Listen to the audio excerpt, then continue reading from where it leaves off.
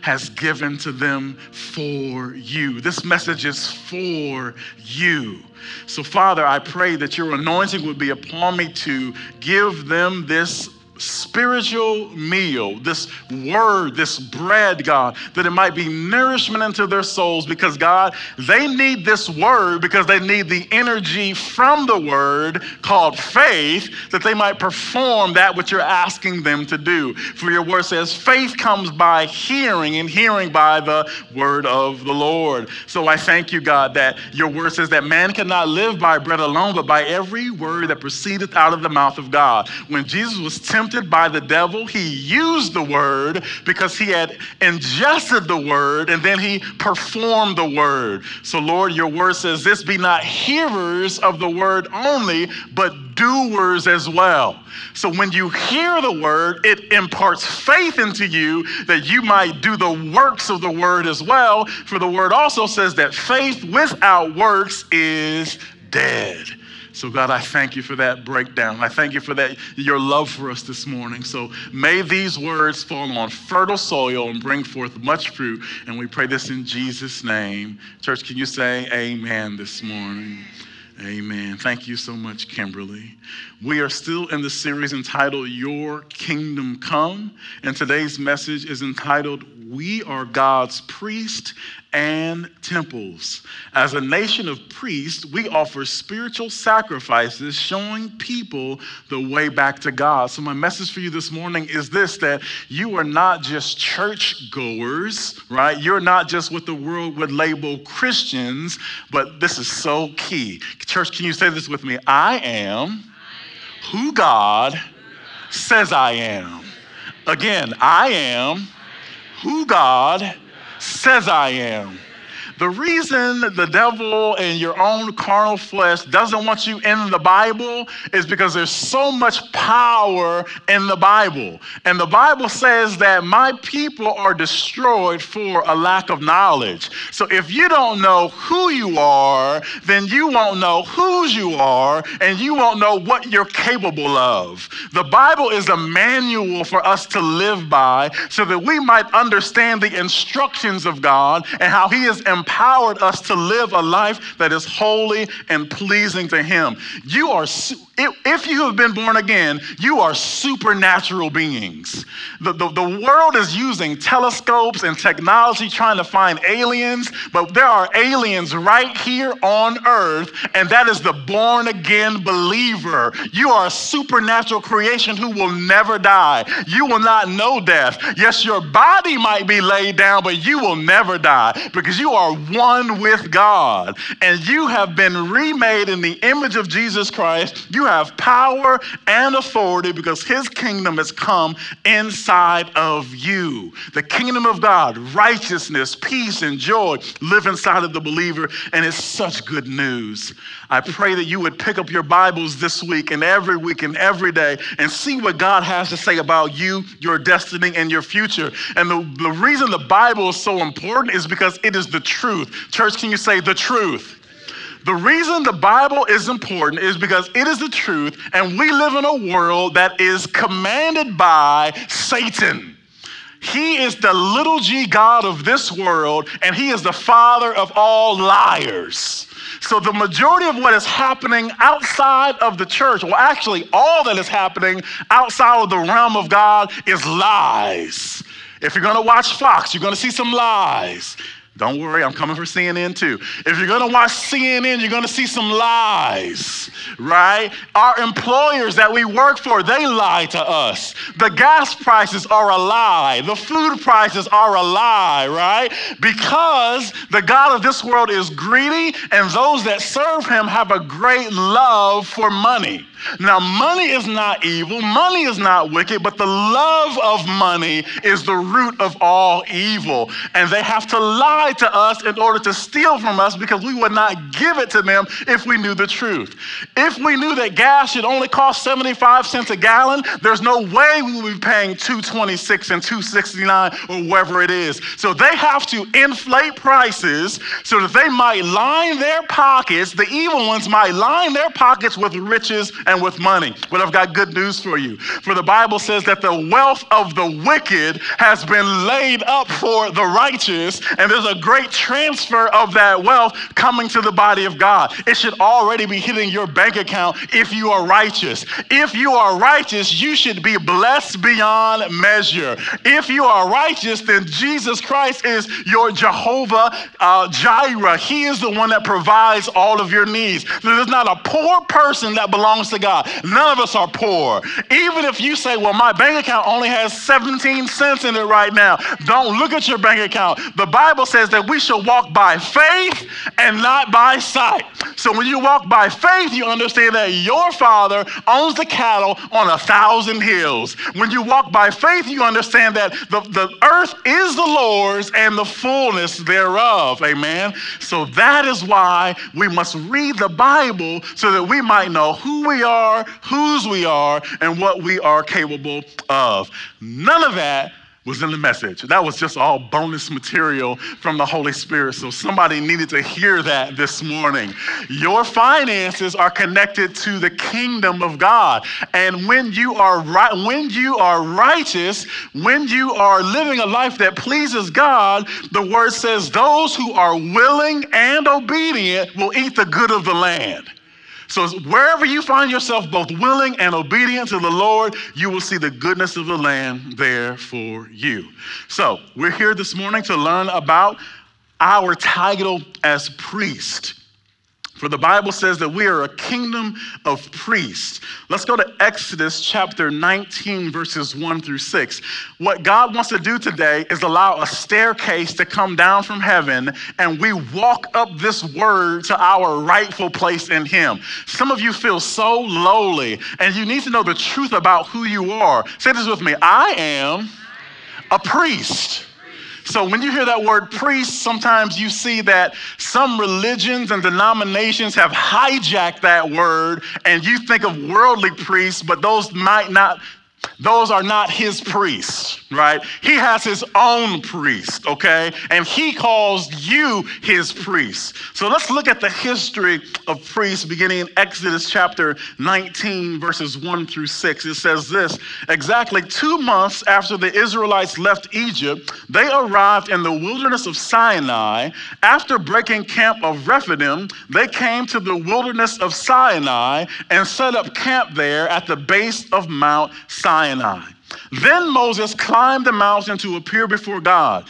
The Lord called to him from the mountain. Who called to him? The Lord called to him from the mountain and said, give these instructions to the family of Jacob. Announce it to the descendants of Israel.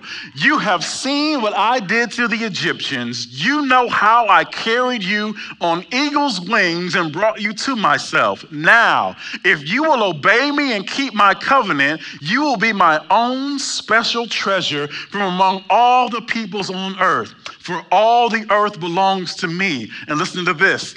And you will be my kingdom of priests, my holy nation. This is the message you must give the people of Israel. So what we learn here is that among all the people of earth, it was God's desire to have a special group of people that was set apart from all the others called priests. Church, say this with me. I am a priest.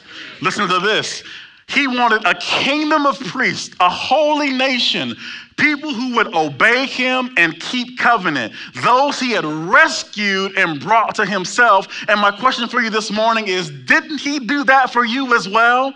He says, I have seen what the Egyptians had done to you, and I have carried you on eagle's wings and brought you to myself. If you have received Jesus Christ as your Lord and Savior, can you raise your hand in here just for a moment?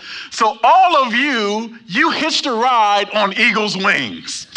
all of you, the Lord rescued and brought back to himself, right? And that's exactly what he does for his priests, because he wants a nation that belongs to him.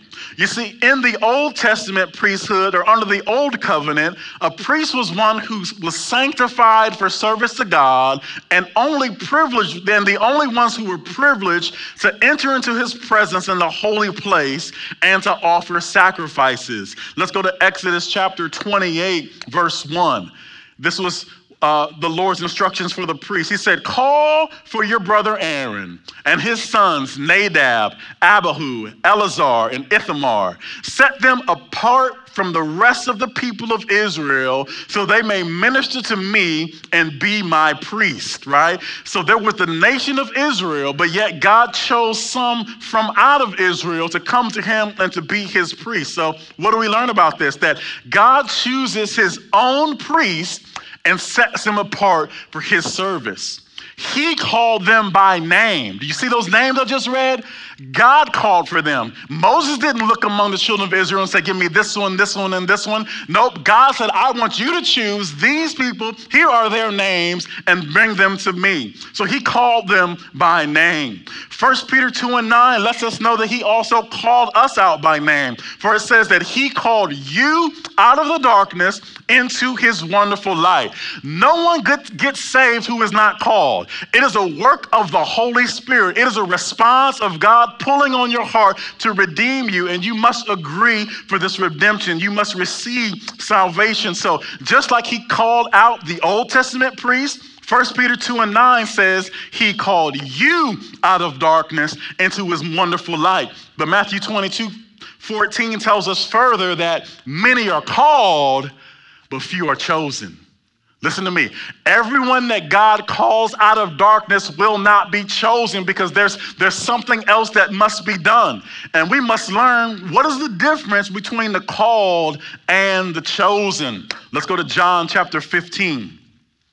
Verses 14 through 16, and listen to what Jesus said, because and Jesus even said that in Matthew, many are called, but few are chosen. Church, say this with me. It is my desire to be chosen. Come on. I don't want to just be the called. I want to be the chosen as well. Listen to what Jesus said. You are my friends if you do what I command. That's a huge hint that lets us know the response. Man, see, all are called, but those who are chosen have a response to the call, right? They actually do what Jesus said do. So church, we've got to look at ourselves and look at our lives and say, am I walking in obedience to God? Am I living by his word as a chosen one? Verse 15, I no longer call you slaves, because a master doesn't confide in his slaves. Now you are my friends, since I have told you everything the Father told me. Listen to verse 16. You didn't choose me, I chose you. I appointed, ordained, consecrated you to go and produce lasting fruit, so that the Father will give you whatever you ask for using my name. So Jesus, like we know this, for God so loved the world that he gave his only begotten son, that whosoever will believe in him shall not perish but have everlasting life. That's a worldwide call. Anyone who believes on him shall be saved. But those who are going to be saved are going to be those who obeyed him, those who laid down their lives for him, those who were consecrated and set apart for service unto God, right? Say this with me. I am not just saved, I am a servant. Come on, church. That puts us in a new category.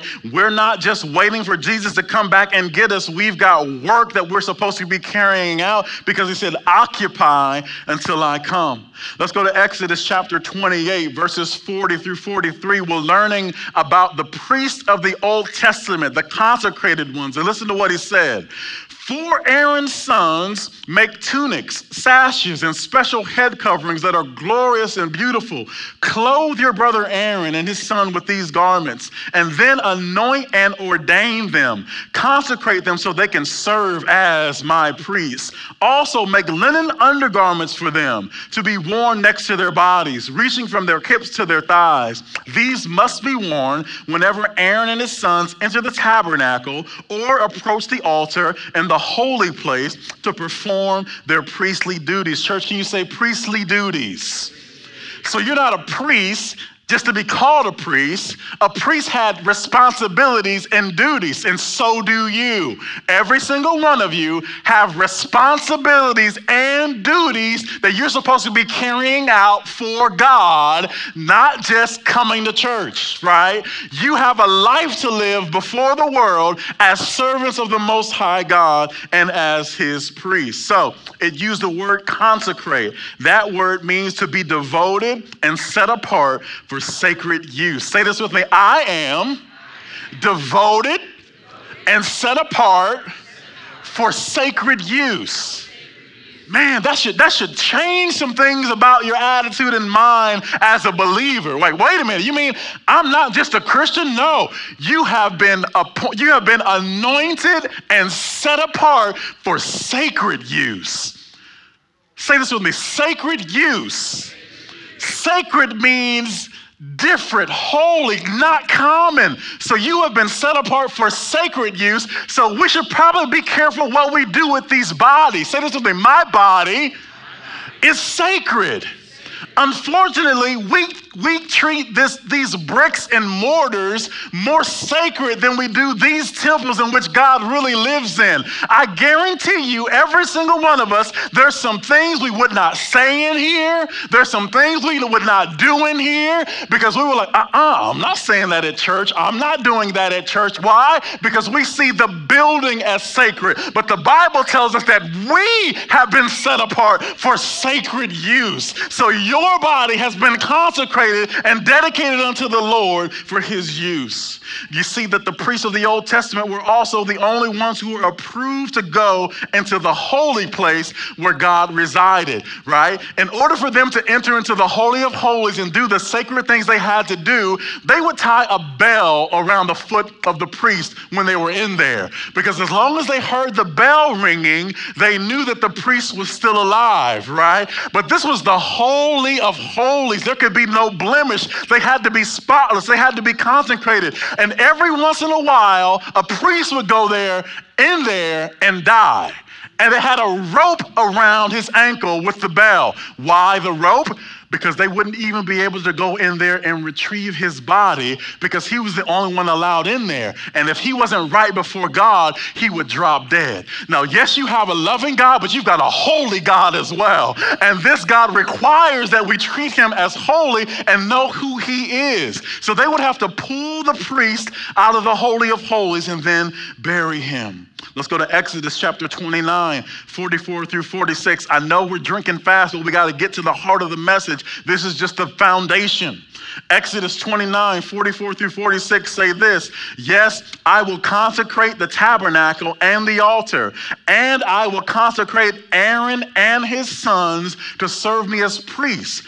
Then I will live among the people of Israel and be their God, and they will know that I am the Lord their God. I am the one who brought them out of the land of Egypt so that I could live among them. I am the Lord their God. So, back in the Old Testament, in order for God to live among sinful people, there had to be a tabernacle, an altar, and priest.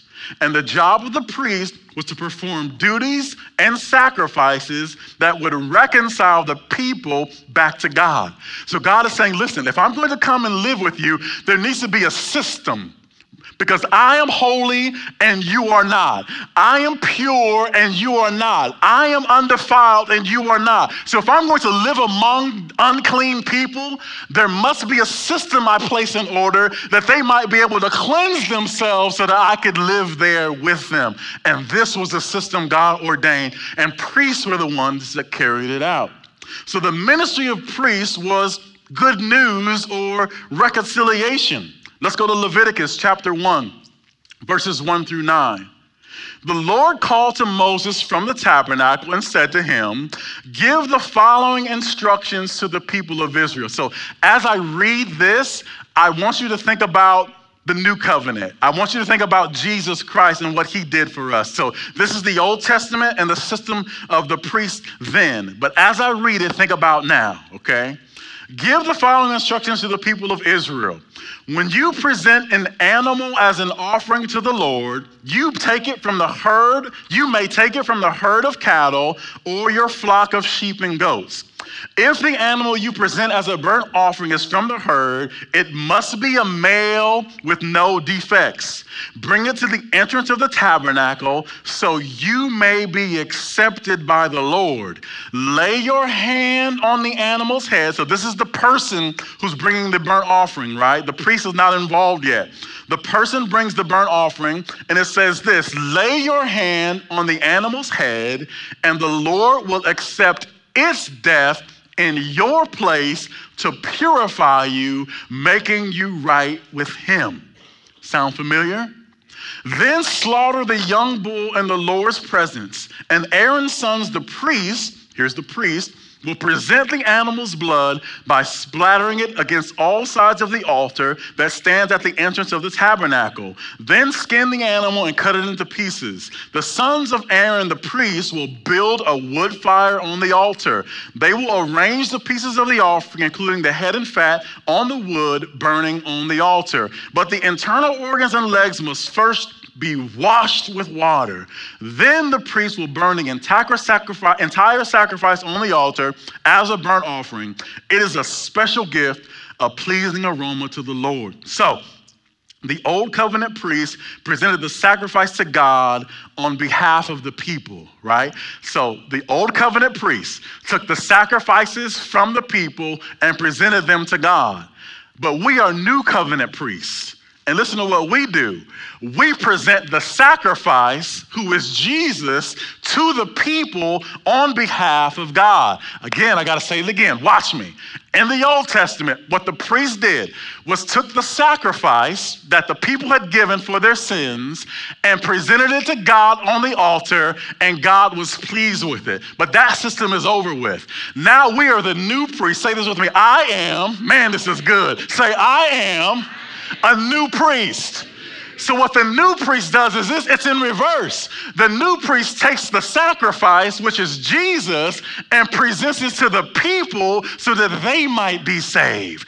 We are ministers of the new covenant. We are ministers of the gospel, and the sacrifice has already been made. The sacrifice is the spotless lamb. For John the Baptist said, behold, the Lamb of God who does what? Takes away the sin of the world. So as New Testament priests, we don't take sacrifices from the people for their sins. Their sins have already had a perfect sacrifice named Jesus, and now we are ministers of the gospel of Jesus Christ, and we tell the whole world, there is a Savior named Jesus Christ. The ultimate sacrifice has been placed upon the altar, and he is now our way back to God. Somebody ought to say amen to that. Amen. So Jesus is our high priest. See, the New Testament priesthood and under the new covenant, a priest in the Old Testament, again, was one who sacrificed for the service to God, and the only one privileged to enter into his presence in the holy place and to offer sacrifices. In the new covenant priesthood, however, Christ alone makes sacrifices for sins. Let's go to Hebrews chapter 7, verses 18 through 19, right? I'm going to keep driving at this speed because I've got time to make up, but I pray that you're getting it. I pray that you're receiving this word today. We learned about the old priesthood, how they took the sacrifices for people's sin and offered them unto God, and he received them, and they were made clean because of that sacrifice. But now we have a new system, and Jesus Christ is the ultimate clean lamb who takes away the sin of the world, and we offer that to the people, packaged in a message, packaged in good news. Amen? So let's learn about Jesus, the high priest now. Let's go to Hebrews chapter 7, verses 18 through 19. It says this: yes, the old requirement about the priesthood, that's just what we just studied. The old requirement about the priesthood was set aside because it was weak and useless. Wow. The Bible is saying some pretty strong words about a system of law that many people died for and over, and a system of law that some people still try to fulfill, right? It is saying this, that the old priesthood was set aside because it was weak and useless. For the law never made anything perfect. But now, church say, but now. But now we have a confidence in a better hope through which we draw near to God. Let's go to Hebrews chapter 4, verses 14 through 16. We're learning about Jesus, our high priest. So then, since we have a great high priest who has entered heaven, remember, the earthly priest could only enter into the tabernacle or the temple, the Holy of Holies. But we've got a high priest. Church, can you say high priest? Oh my goodness, give it up for Jesus this morning. Can we give it up for Jesus this morning? We have a great high priest, right, who has entered heaven. Jesus, the Son of God. Let us hold firmly to what we believe. This high priest of ours understands our weaknesses, for he faced all the same testings we do, yet he did not sin. So let us come boldly to the throne of our gracious God. There we will receive his mercy, and we will find grace to help us when we need it the most. Hebrews chapter 5, verses 1 through 10 tells us this about our high priest. These are things that you have to know, because when you know these things, you're empowered by these things, and you can walk in your priesthood. Every high priest is a man chosen to represent other people in their dealings with God. So that's a good definition of a priest, right? And it lets us know about our service unto God. Look at that definition again. Every high priest, he's the high priest, but we're still priests. He does this at a higher level, but we still do this. This is why you have a ministry. Every single one of you have a ministry. It's not just Pastor Tibbs or Pastor Jim. Every single one of you is a minister. And here's what your ministry sounds like. Every high priest is a man or woman chosen to represent other people in their dealings with God. By a show of hands, how many of you know someone that is not born again, not saved? Raise your hands high. You know someone that's not born again, not saved. Say this with me. I am, man, this is good news. Say this with me. I am a priest. Come on. A priest's function is to represent other people in their dealings with God. So you've got unsaved loved ones that don't know how to deal with God. So you are a priest that can step into their situation and into their lives and say, listen, Jesus loves you. He died for your sins. Won't you receive him as your Savior? God desires to be your Father.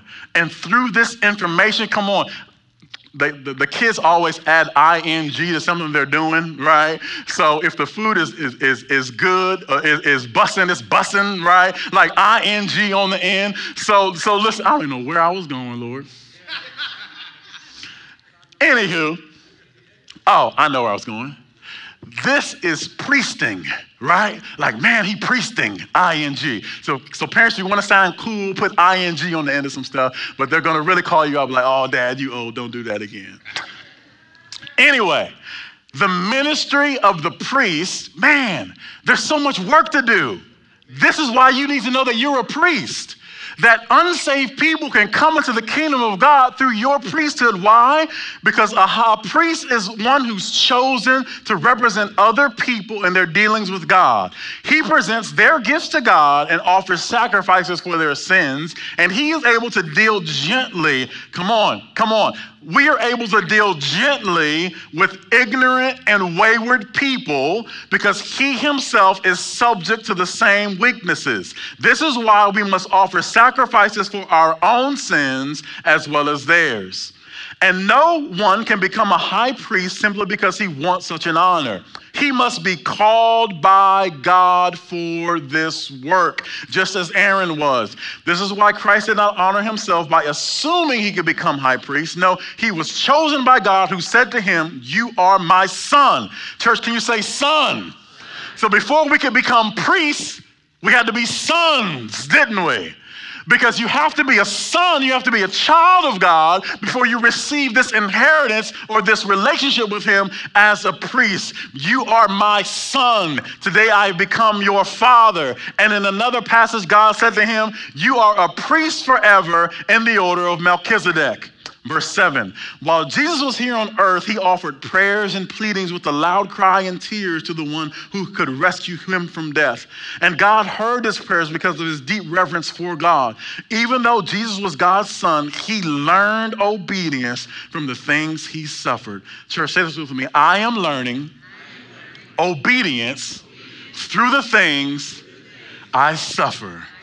So if you're suffering right now, don't call it suffering, call it class. If you're suffering this morning, don't call it suffering, call it school. I am learning obedience through the things that I am suffering. Some of us are praying for class to be over, but nope, don't let class end until you get the diploma. Don't let class end until you get that glory that God is trying to take you to. See, we want to go from glory to glory to glory, but you need to know there's suffering to suffering to suffering as you go up. This life cannot be lived without suffering. The one who you call Lord and Savior, look how he suffered, and we have to arm ourselves likewise. We have to understand that we're going to suffer to be called sons and priests and kings. But there's good news attached to that. For the word of God says that many are the afflictions of the righteous, but he does what? Delivers us from them all. Let's give God praise for that this morning. Amen. All right, we're moving on to Hebrews chapter 9, verses 11 through 12, and then we're rounding the corner. All right, so Christ has now become the high priest over all the good things that have come. He has entered that greater, more perfect tabernacle in heaven, which was not made by human hands and is not part of this created world, with his own blood, not the blood of goats and calves. He entered the most holy place once for all time and secured our redemption forever. Church, say this with me. Jesus is our high priest. All right, praise God. So now I have to tell you about yourself, and then you can go home. You are his spiritual temples, his holy priest. In Exodus chapter 25, verse 8, it says this. It gives us the reason that God had them build the temple. It says this: have the people of Israel build me a holy sanctuary so I can live among them. Why did he want a sanctuary? So he could live among us. Why did God tell them to build him a sanctuary? So he could live among us. So we have a God that wants to live among us. And we fast forward to the New Testament and the New Covenant, and listen to what 1 Corinthians says, 6:19 through 20. Don't you realize that your body is the temple of the Holy Spirit who lives in you and was given to you by God? You do not belong to yourself, for God bought you with a high price, so you must honor God with your body. Church, say this with me. I must honor God with my body. Come on, so this body is the temple of God. This body is where his Holy Spirit now dwells. His priest as well. So we're his temples and we're his priests as well. Revelation chapter 1, verses 5 and 6. So if you're saying, well, where's all this priest talk? When did Jesus call us priests? Where's that at? Revelation chapter 1, verses 5 through 6 say this: and from Jesus Christ, he is the faithful witness to these things, the first to rise from the dead and the ruler of all the kings of the world. All glory to him who loves us and has freed us from our sins by shedding his blood for us. He has made us a kingdom of priests for God his Father. All glory and power to him forever and ever. Amen. So Jesus in Revelation calls us a kingdom of priests. Say this with me. If I am a priest, I have work to do.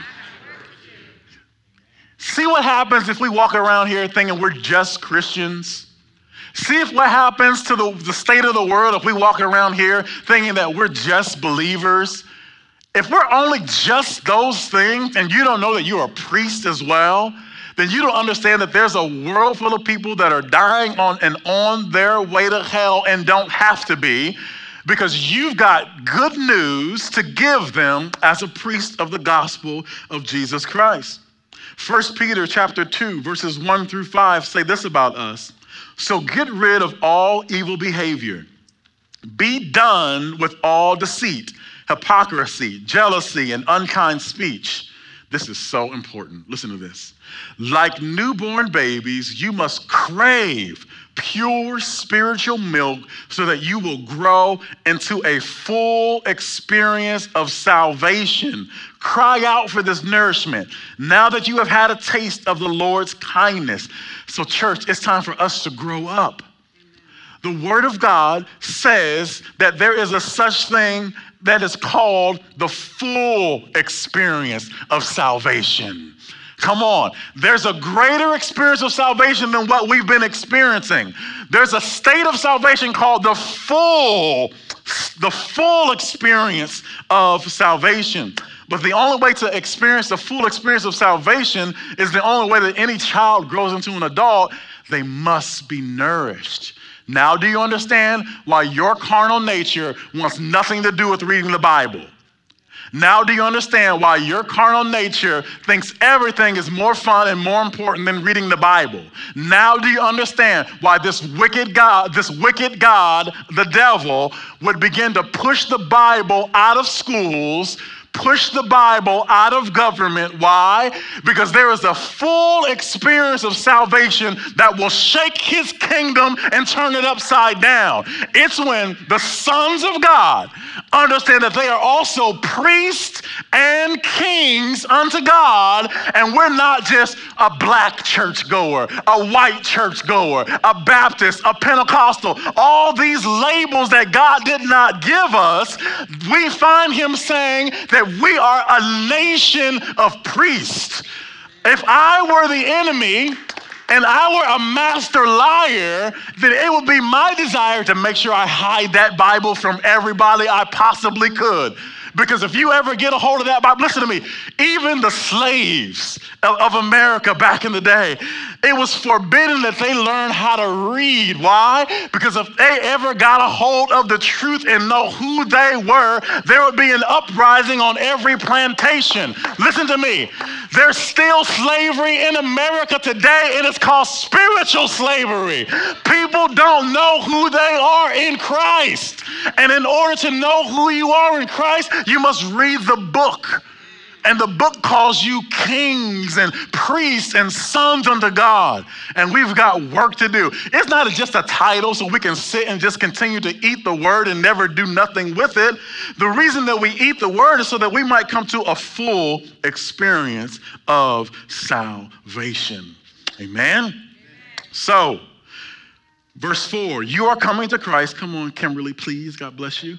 You are coming to Christ, who is the living cornerstone of God's temple. He was rejected by people, but he was chosen by God for great honor. Listen, you're going to be rejected by people. If you're a Christian, you should have already lost a whole lot of friends. If you're still trying to hang on to friends from the world, it means you're conforming after the pattern of this world and not being transformed by the renewing of your mind. When you're a Christian, there's something you need more than friends. And what you need more than friends as a Christian are brothers and sisters in Christ. Because he called us to be a family, right? A family. So look around the room. You might not call these people friends, but they should be your friends. But more importantly, they are your brother and sister in Christ. Why? Because God desires to have a family. Amen. Praise God. So let's finish this up. He was rejected, so we're going to be rejected. Verse 5. And you are, man, I love the word of God because that's where I find who I am. Man, the enemy wants to keep us ignorant and out of this Bible because he knows if we ever find out who we are, he's already been duped once. Because the Bible said if they would have known who Jesus really was, they would have never crucified him. So he's saying, man, I got to make sure these people don't know who they are. But listen to what the Bible says about you. And you are living stones that God is building into his spiritual temple. What's more, you are his holy priest. Say this with me. I am a spiritual temple and a holy priest. Listen to the rest of this. Through the mediation of Jesus Christ, you offer spiritual sacrifices that please God. So let me read these to you, okay? The priests of the Old Testament, they offered carnal sacrifices, physical things that you could touch, right, and present them to God. But you are holy, woo, hallelujah. You are his holy priest. And let's read this again. Please just give me a little bit more time. And you are living stones that God is building into his spiritual temple. What's more, you are his holy priest through the mediation of Jesus Christ. You offer spiritual sacrifices that please God. Church, say this with me. Spiritual sacrifices. That's what you do as priests now. You're not charging people. I hope you're not charging people for doves and pigeons and they're not bringing stuff to your house. You're not that kind of priest. You offer spiritual sacrifices, right? So what does that look like? Here we go. Hebrews 13:15. Therefore, let us offer through Jesus a continual sacrifice of praise to God, proclaiming our allegiance to his name. So one of your spiritual sacrifices, church, is praise. Can everyone lift up your hand just for a moment and say this with me? Father, I praise you through your Son, Jesus Christ. All right, hands down. Guess what you just did? You just offered a spiritual sacrifice called praise. Come on, you're a priest. Man, we got to do better, especially men. We're the priests of the home, right? And our children and our wives should see us offering spiritual sacrifices. Lord, we thank you not only for this meal, but for this home and for these clothes and for your goodness towards us. We got to do better, men. You're the priest of the home. All right, let's keep going. Hebrews 13:16 says this, and don't forget to do good and to share with those in need. These are the sacrifices that please God. So those of you that were able to be a blessing to Evangelist Holly today, that was a spiritual sacrifice. Why? Because you did good. Man, hallelujah. You did good for someone who was in need. So anytime you bless someone in need, that's your priestly duty, right? I'm giving a spiritual sacrifice unto God because I am doing good and sharing with those in need. Romans 12:1. You might say, well, I don't have a lot of money right now, but man, I'll tell you how to reverse that. If you are ever determined to be a giver, God will bless you. If you're focused on being stingy and keeping everything to yourself, that's why you're broke, right? But if you would ever come into agreement with the kingdom of God and say, God, I just want to be a giver. I want to bless this one and that one and this one. Here's what God will say. This is the first test. Okay, use what you got first. Let me see the posture of your heart for real. If you really want to be a blessing to someone, use what I've already given you. We're waiting for God to bless us with abundance, but that's not what he said. He said, those who are faithful over a few things, I will make them ruler over many. Let's keep going because everyone has this sacrifice to give. Romans 12:1 says this, and so, dear brothers and sisters, I plead with you to give or sacrifice your bodies to God because of all he has done for you. Let them be a living and holy what? Sacrifice. The kind he will find acceptable. This is truly the way to worship him. So your spiritual sacrifice is yourself. When you give your body to God for his use. A couple more here. Ephesians 5:2. Live a life filled with love, following the example of Christ. He loved us and offered himself as a sacrifice for us, a pleasing aroma to God. So another spiritual sacrifice is when you love others. When you love others, that's a spiritual sacrifice to God. Philippians 4:18, Paul says, at this moment I have all I need and more. I am generously supplied with the gifts you sent me through Epaphroditus.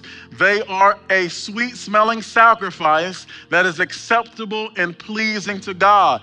So again, it's being reiterated here that another spiritual sacrifice is when you give gifts, when you're a blessing to those who are in need.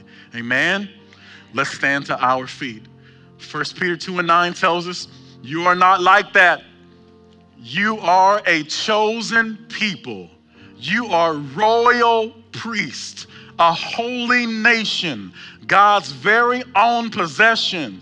As a result, you can show others the goodness of God, for he called you out of darkness into his marvelous light. The ministry of the Old Testament priest was to reconcile people back to God through the sacrifices of the burnt offering, through the animal sacrifices. But that system is useless and weak, we just heard. There is a new sacrifice that's been made. His name is Jesus Christ, and we are the new priesthood. And the new priesthood represents God to those that don't know him. So we've got work to do as new priests. New priests are also ministers. And listen to this closing passage. 2 Corinthians 5:17 through 21 tells us this. This means that anyone, I'm talking to you, I'm talking to the believers, listen to your work. This means that anyone who belongs to Christ has become a new person. The old life is gone, a new life has begun. And all of this is a gift from God who brought us back to himself through Christ. So not through animal sacrifices anymore, through Christ. And God has given us, God has given us this task of reconciling people to him. Remember, the Old Testament priests reconciled people back to God through animal sacrifices, but now God is saying, I want you to do it. I want you to reconcile people back to me. For God was in Christ, reconciling the world to himself, no longer counting people's sins against them, and gave us this wonderful message of reconciliation. So listen, receive your priesthood, receive your priestly work, and here's what it is. So we are Christ's ambassadors. God is making his appeal through us. We speak for Christ when we plead, come back to God. I need every priest in the building to say this with me. Come back to God. That's your priestly message. The sacrifice has been made for them, but they just don't know it. They need to know it, and you're the one that tells them. For God made Christ, who never sinned, to be the offering for our sin, so that we could be made right with God through Christ. If you learned something from the Bible today, put your hands together. Praise the Lord. Praise the Lord. Father, I thank you for your word. I thank you that it's been heard. I thank you that faith has come because of it. And I thank you that the works of faith will be done in these people. We're going into the holiday season. We're going to see many of our family members, God, who don't know you as Savior. But thank you, God, there's a priest in the family. There's a priest in the family, God, who represents the high priest, God. And we can tell them there's a way to come back to God. So, God, along with the gift cards we're going to give, the socks, the candles we're going to give all kinds of presents to people. But God, we've got something to give them as priests too. And the thing that we have to give them as priests is a simple statement that says, come back to God. The way has been made in Jesus Christ. I'll ask for any of our pastors and elders and prayer team to come down to the altar at this time. If any of you need prayer today, please come down and see us here. If any of you want to make Jesus Christ your Lord and Savior, I ask you to come down to this altar now. Receive the gift of salvation. I told you a little bit ago, the only people that go into darkness, the only people that are eternally separated